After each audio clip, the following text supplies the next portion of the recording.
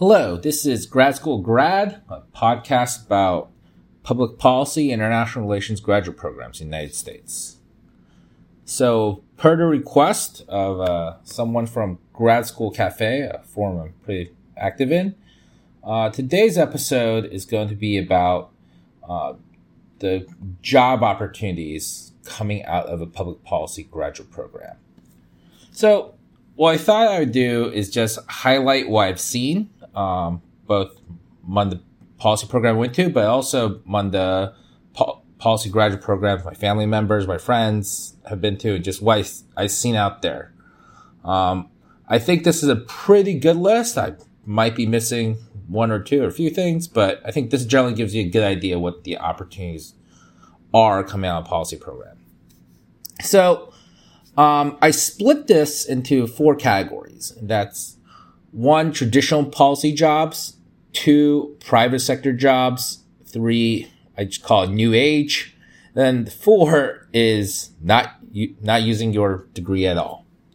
So let's talk about traditional policy jobs. And I call this traditional policy jobs because essentially these were the career paths that were kind of like targeted for policy graduate program students, as from the beginning to roughly, shall we say, the 90s, even a bit to the 2000s.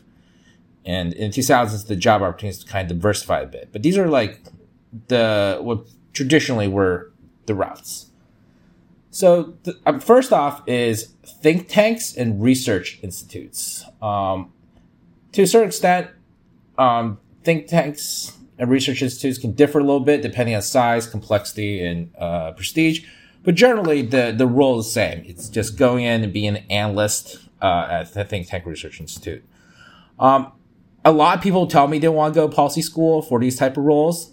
I just think it's really interesting because, some smaller organizations, an MPP or MPA might be treated well, but generally speaking, the PhDs are the people that are the well-respected members there. And no matter how good of a school you came from, your MPP or MPA kind of, I hate to say it, makes people second-class citizens. Again, like I said, certain smaller research institutes, this doesn't apply, but pretty much true for a lot of the major think tanks. From what people tell me and what I've seen, the pay isn't that great. The professional development, at least from a research side, isn't always the best. So, but for whatever reason, a lot of people are just really interested in these roles. At least going into policy school. Number 2, there's IGOs. So the big examples, there's lots of IGOs out there. The big ones I always hear about people want to work for is the World Bank and the UN.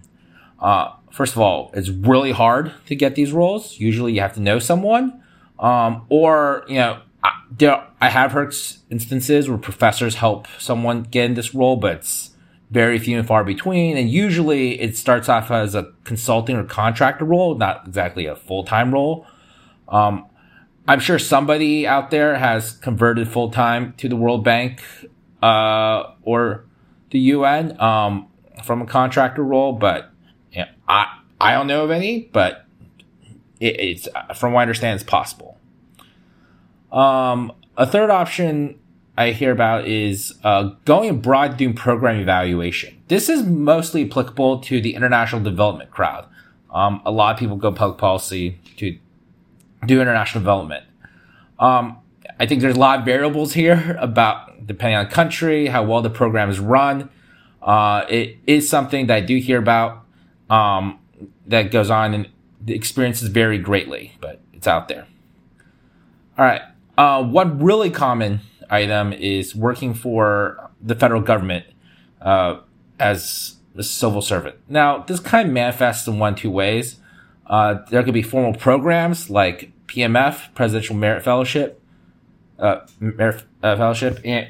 there could be, like, for example, State Department has the Foreign Service Officer. There are some MPPs, MPAs who do that route. It's not as common as the IR graduate students, but it happens.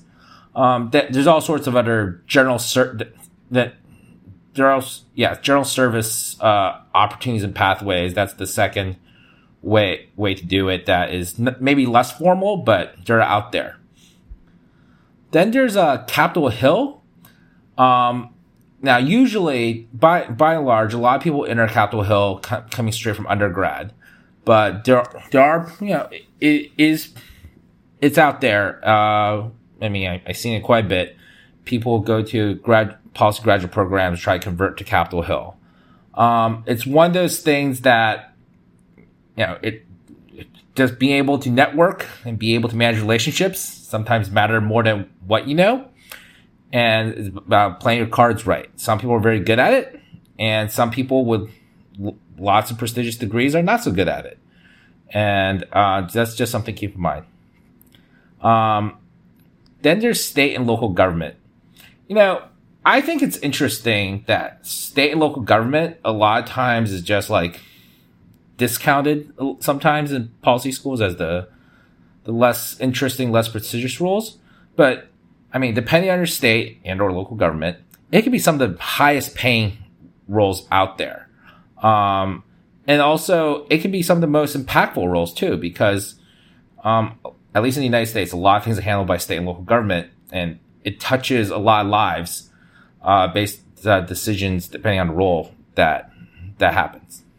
So, I think it can be, emphasis on can be, a good option. I would say it's probably undervalued option a lot of times.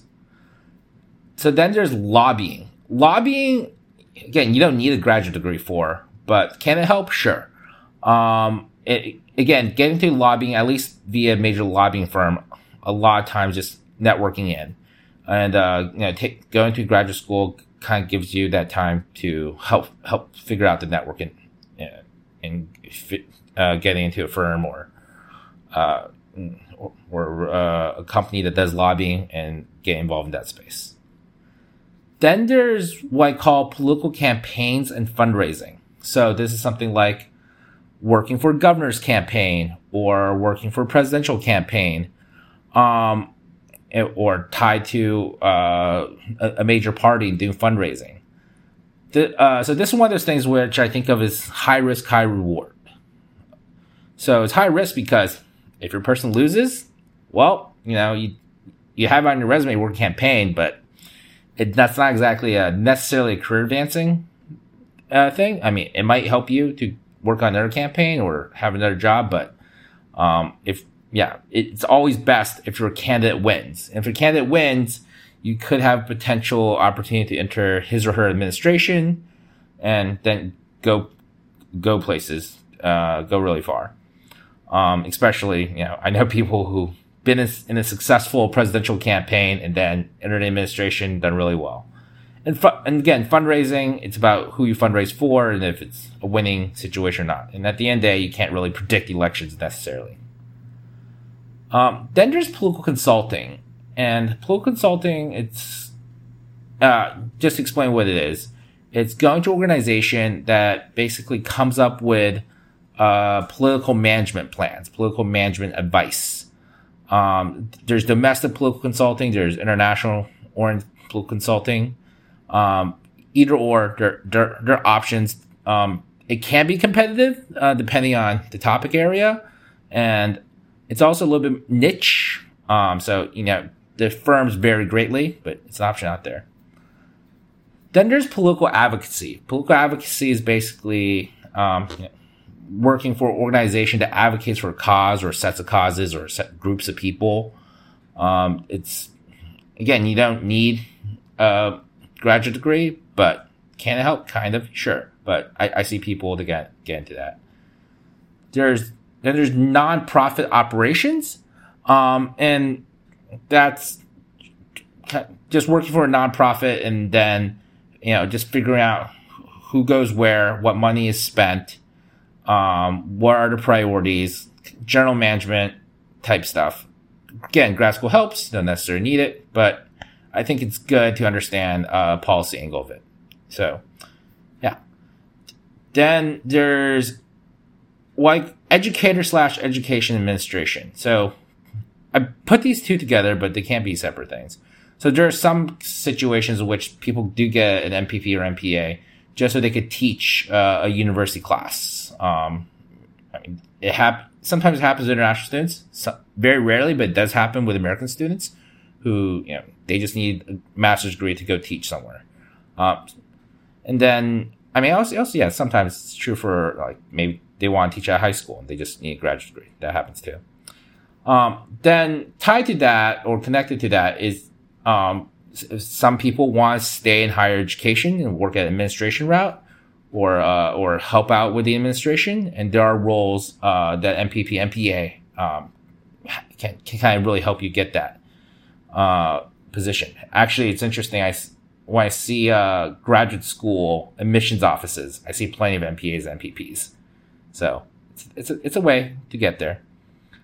Then lastly, and people mention this a lot, but it is something that happens that much. It does happen, and it feels like it happens disproportionately because a lot of professors do this. But and what I'm talking about is getting your PhD after your MPP or MPA.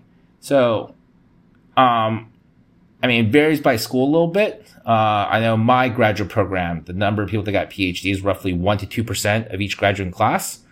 Some schools are higher, like about 4 or 5, but broadly speaking, a PhD from MPP is not that it's not that popular. I mean, it happens, but it's a little bit out there.